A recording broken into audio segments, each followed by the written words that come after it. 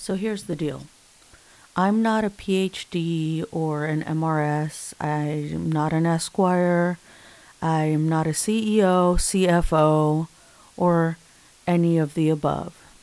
I am Teddy, untitled. But what I can tell you for certain that I am is a doggy mom. That's right.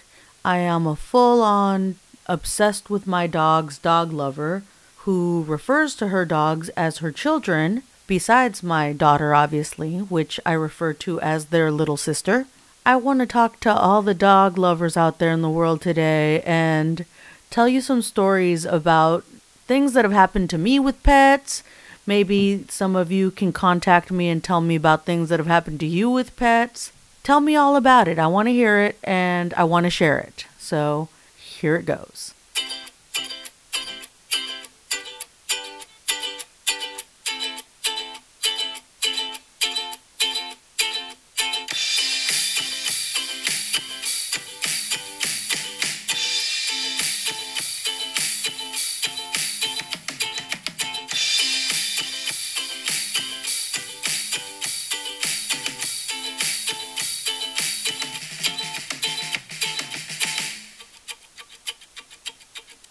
Are you still there?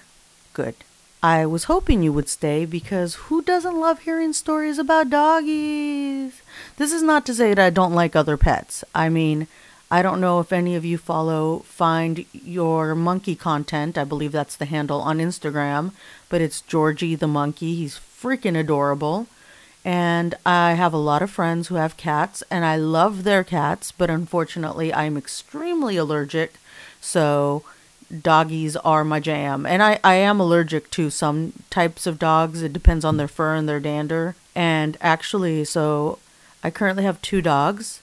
I have a senior citizen dachshund named Professor Walter Fitzgerald, and he is a short-haired, full-size dachshund. And I have a mutt, which I have mentioned before. I believe I've been told he was like a dachshund terrier mix. His name's Charles James Brown. I call him Charlie Brown. And unfortunately, I am allergic to Charlie Brown. And I love him to death. And he has the softest fur. And I just want to rub my face all over it and then break out into hives. So I do that sometimes, I will admit. But I try to take some allergy medicine when I'm around him or when I know that I've spent too much time with him because he does make me break out a little bit. And you know, the itchiness and the watery eyes and all that nonsense. But I can't help it. I love him.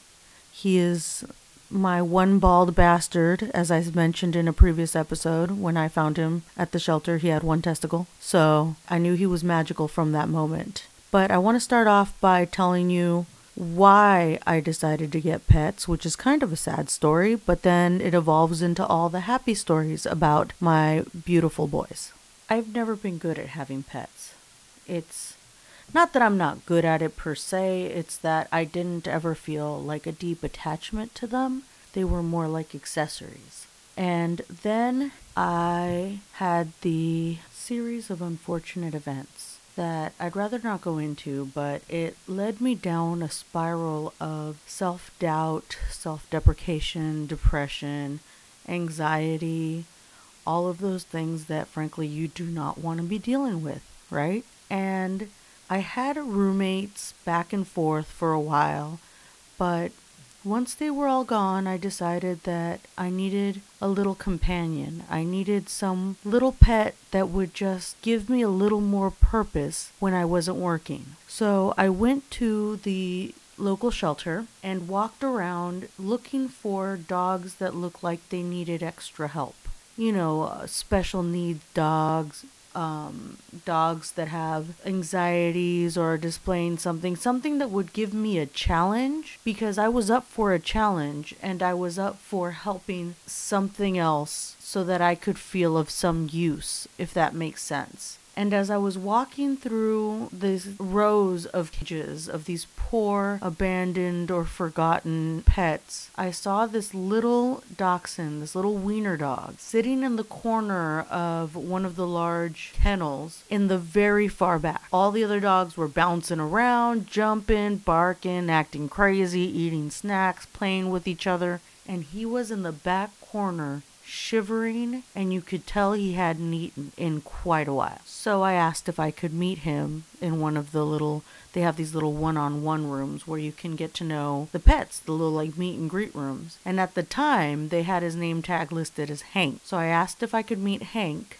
and we went to a little one-on-one room, and it was just an empty room with a bench. And as soon as I walked in, they let him go off the leash and closed the door, and he followed me around the room wherever I went, which I thought to be an excellent sign. As I sat down on the bench, he jumps up on the bench next to me, sits next to me, and listens to all of the commands that I give him. I tell him to sit. I tell him to give me his paw. I tell him to jump off the bench, and he's just following all the commands as directed and looking at me with those doting, loving eyes like we're meant to be together. Like, you're the one, you know I'm the one, let's go home. And said, you don't look like a Hank to me. You don't look like a Hank at all. Is your name Walter? Is that your real name? And he perked up and he like bounced around, and I was like, that's your name, sir. That is definitely your name. And by the way, as I'm saying this, he's sitting right next to me, and his little head just popped up and he's staring at me because he knows I'm talking about him. And he looks a little bit like he's smiling. I should take a picture so y'all can see. I'm going to take a picture of him,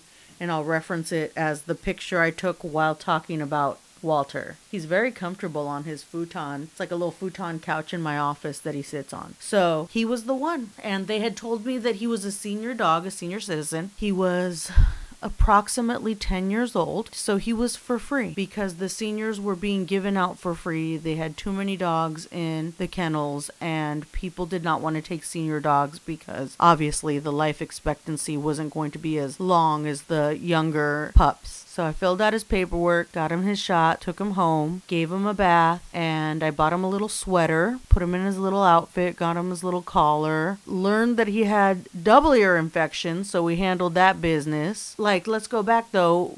I learned he had a double ear infection from the vet, who also told me that there was no way he was 10 and he was actually 7. And mind you, this was probably about 7 years ago. So he's up there. He's up there. Had there not been a pandemic, we would have had a little quinceañera for him because I believe he is around 15 now. But I had a connection with this dog unlike any other dog I ever had, and he became my best friend. As ridiculous as that sounds to some of you, I know others will get it. We slept together, we ate dinner together, we walked together, we did everything together. He would get sick and I would hold him all night long until he felt better. He was my practice baby, and he knew it. He has been the best dog I could possibly ever ask for in my entire life. He was literally heaven sent. He was a blessing. He was a prayer that came to reality. And that's the only way that I can explain it, because I wasn't expecting to find a dog that I would find a connection with. And I wasn't expecting to find a dog that would make me feel better and that would provide that sort of dog therapy that you hear about, right? Like,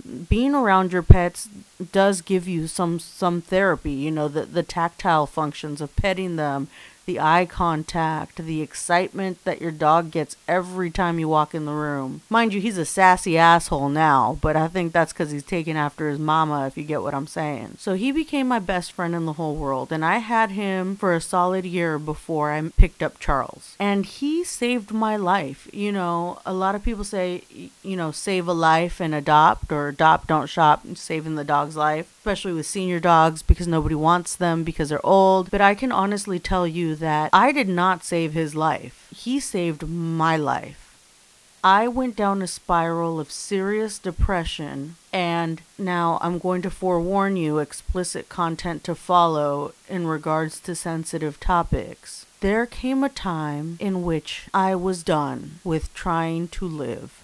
I was being bullied excessively at work. I mean, I would cry on my way to work and cry on my way home. And my friends know about this. I was bullied to no end at work. And other than work, was at home alone with the dog. And I had hit a wall. I had hit a breaking point. And I remember making a noose and wrapping it around my neck and walking around the house trying to find where to anchor it from. And I was bawling my eyes out. I mean, just crying. You know when you cry so hard, and maybe you don't know what this is like, and I really hope you don't. But you know when you cry so hard that it hurts deep in like all of your intestines, right? Like you are crying with every muscle of your body. You are crying and you are using every ounce of you. Your chest hurts, your stomach hurts, your throat hurts, your face hurts, your eyes hurt. Feel like you're breaking ribs with these wails of pain. It was that sort of pain that I was feeling. And Walter looked scared and confused. And as I was looking for an anchor, he walked up to me and bit my hand. Just bit it as hard as he could bite. I had teeth marks and blood on my hand. And in that moment, that feeling, that pain, that blood, that dog who loves me pulling on my hand so hard, it was like it snapped me into reality. As soon as he did it, I looked down at him and I said, "What are you doing?" And then I looked at my hand and I looked at him again and I looked at what I was doing. I realized that he was stopping me from making a huge mistake and he was saving his mommy's life. And he did. He saved my life. After that, I stopped what I was doing. I went and I cleaned off my hand, and the whole time he was stuck to me like he would not let me leave his sight. And I sat down and he sat down on top of me and we just snuggled, and I apologized to him. I apologized to him for almost leaving him homeless again. I apologized to him for scaring him. And that's when I realized it sooner than that, but that's kind of one of the big aha moments of like, your pet is more than just an accessory. Your pet is your family. They may not speak in words, but they love you and they will communicate with you. And so that is the story of how Walter saved my life.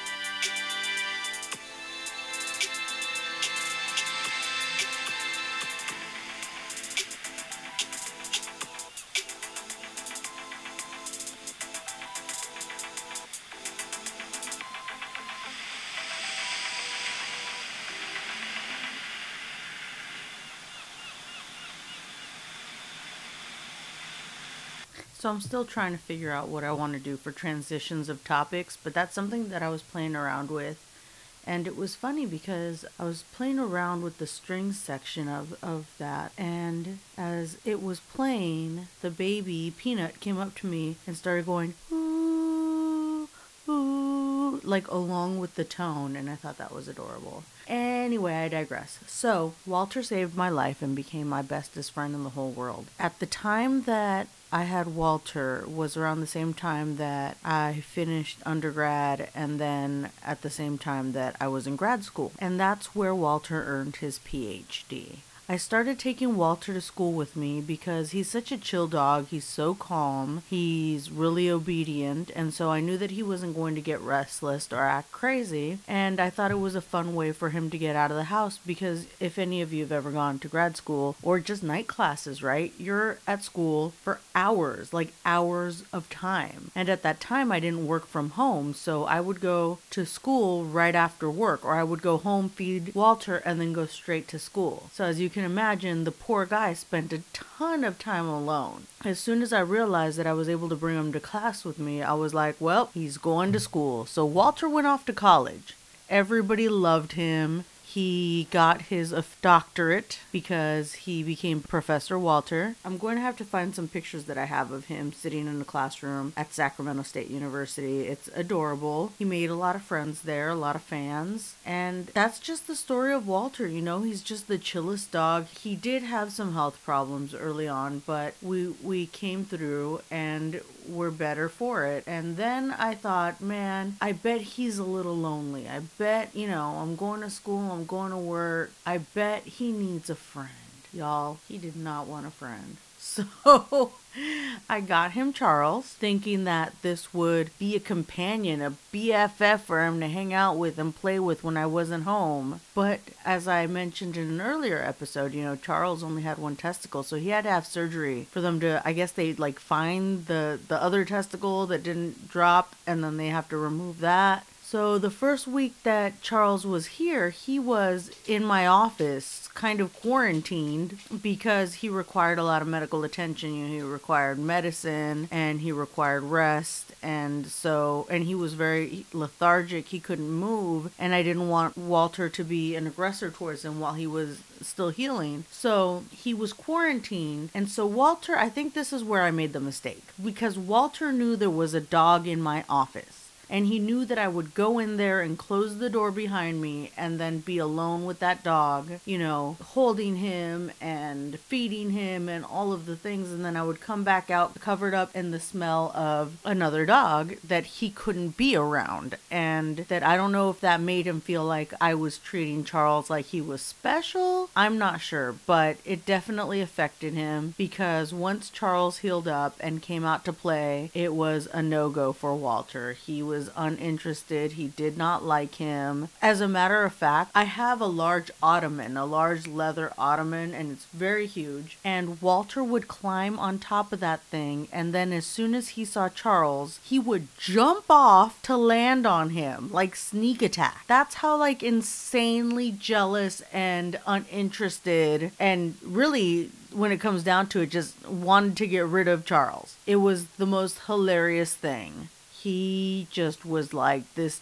dog's gotta go. This is my house. This is my mom. So it took a really long time for Walter to tolerate Charles. I'm not going to say that they became best friends or anything. They tolerate each other. Even when I take them on walks to this day, they don't walk near each other. You don't really ever see them play together. If they see other dogs, Charles is the one that gets aggressive and starts kind of like barking and being like, hey, bitch. And Walter could care less. Walter, I learned, gives zero fucks about any other animal in existence. It is the funniest thing. Other dogs are around, they want to play with him, and he's like, nah, I'm good. We go to the park and we see squirrels, and Charles is losing his mind, and Walter's just like, yeah, what's the big deal? It's a little squirrel, calm down. We like to go to the down to the creek and look at the geese. And Walter gives zero fucks. Walter gives zero fucks. And I love that about him. That is probably one of my most favoriteest things about him, is that he gives zero fucks. He lives in his own world.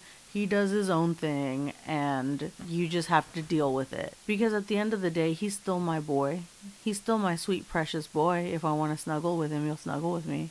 It's just funny how he behaves towards other animals. And then we have Charles, who has gained a lot of weight since I adopted him. And people blame me. But let me tell y'all, he doesn't eat people food. He doesn't eat a bunch of snacks. And when I feed them, Walter basically bullies Charles out of most of the food. So I don't know if it's a thyroid issue. I don't know what the deal is, but Charles has definitely gotten super chunky and doesn't eat that much. So I'm not sure what the deal is with that. But he's a sweet kid when he's inside the house. I often refer to him as the dog version of Garfield, because he just likes to lie around. He's a little lump. He doesn't want to be bothered. If somebody comes in the house, Walter gets all excited, investigates, wants to see who it is. Charles could give a fuck. That's when he doesn't give a fuck. He just wants to sit on the chair. I have like one of those extra large single person chairs. It's like a little couch. And he sits on that thing and looks out the window and could give zero fucks about anything going on in his surroundings. You have to actually push him towards getting off his ass. It's the funniest thing. Because then we go out for a walk and he's trying to pick fights with every single dog he sees. Whereas Walter, we're at home, anybody comes in and he's ready to fight. But we go out for a walk and he gives zero fucks. So it's an interesting dichotomy, but it works, right? Because I have one protector in the streets and one protector inside the house. So it works. It works for us. There was a third dog in the house up until not too long ago. My beautiful, handsome baby boy, only 2 years old, Vincenzo, who was part Chihuahua, part Italian Greyhound. So he was an Iggy, very lanky, very thin, very awkward, very sweet. You could tell he came from a house that must have been, and I don't even know if he came from a house, to be honest with you, but you can tell he came from an abusive situation, and it took a long time for him to get used to me and to get used to the house and get used to the other dogs. And bless his heart, because he's goofy as all get out and was always trying to play with them. He tried his best, and he's a good dog. He really, really is. And unfortunately, when I got pregnant, he was fine. He was fine when I was pregnant. He liked snuggling with my belly and everything. So I thought that he and Peanut would be like BFFs, right? He's a baby, she's a baby. I thought that that was the dog that she was going to grow up being side by side with. And then a tragic situation happened where she was able to walk and he stopped wanting to come inside the house. And he stopped wanting to be near her or near me. And I don't know if he has like experience with being abused by maybe children. Unclear. But at one point we had like a week of just rainstorms, which is very rare here, but it was like just 1 week. And I kept trying to get him to come inside. But every single time he saw the baby, he would run back outside. And he would run back outside and he would just stand at the window staring at me, shivering, drenched in rain, right? And this went on every single time it rained. It didn't matter what the weather was, actually. It didn't matter what it was. He refused to come inside. I would try to, trick him inside with treats. I would try to get him to come inside with food. And it came to a point where it made me extremely worried for his health. And I didn't want him to have a poor quality of life, knowing that he came from a situation where he was already likely abused. So I spoke with my brother, who at this point, right, we're in the pandemic, and his dog, who was very, very old, passed away. And, after some grieving time, he had decided that he wanted to adopt again. And so I proposed a rehoming. And I know some people get really judgmental about that. Like, why get a dog if you can't afford him, or you can't this, or you can't that? But, there's a lot of background to it, right? When I got Vinny, y'all, I got him when I did my very last IVF treatment and I didn't get pregnant.